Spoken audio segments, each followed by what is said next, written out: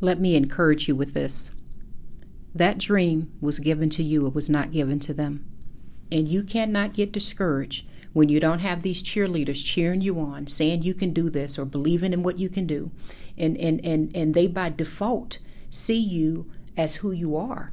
They see the same career path that you've been on. They see the path that you need to stay on. And even though they may love you and they want to support you, they may not be as excited about the dream or the vision you have, or not really supported knowing that you can actually achieve this in the time frame that you're hoping it can be done. I just had a meeting with someone. I won't go into much detail about it, but it just dawned on me in that meeting that, oh my goodness, this person does not believe and see the vision that I have, the vision that God's given me. And then partway through the conversation, I stopped and I had to remind myself, it's not my role to force that person to believe or to see what I see.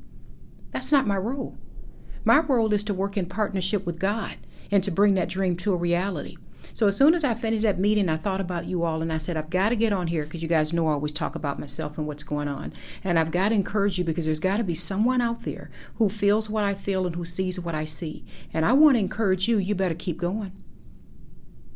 Don't you even think about giving up. I don't care if you have to walk that path alone.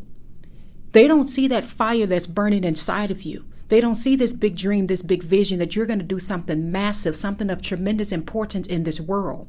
And baby, it is okay that they don't see it. You better keep going. Your role is to work in partnership with God and bring that dream to a reality. Set whatever parameters in your life. Get yourself organized. Get yourself situated. Stay in prayer. Focus on bringing that dream to a reality. I love you all. This is Zenja Glass. I hope you enjoyed my 1-minute motivational podcast episode. Bye-bye.